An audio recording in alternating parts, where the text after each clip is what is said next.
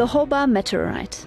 The Hoba Meteorite is found on the Hoba West Farm in the Otjozondjupa Region.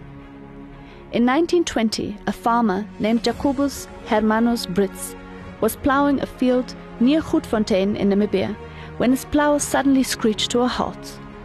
Curious about what he had run into, he dug into the soil to find a large piece of metal. The large metal mass quickly attracted the attention of scientists and others who identified it as a meteorite and removed the soil around it. The meteorite fell to Earth less than 80,000 years ago and is between 190 and 410 million years old. It is composed of 82% iron, 60% nickel and 1% cobalt.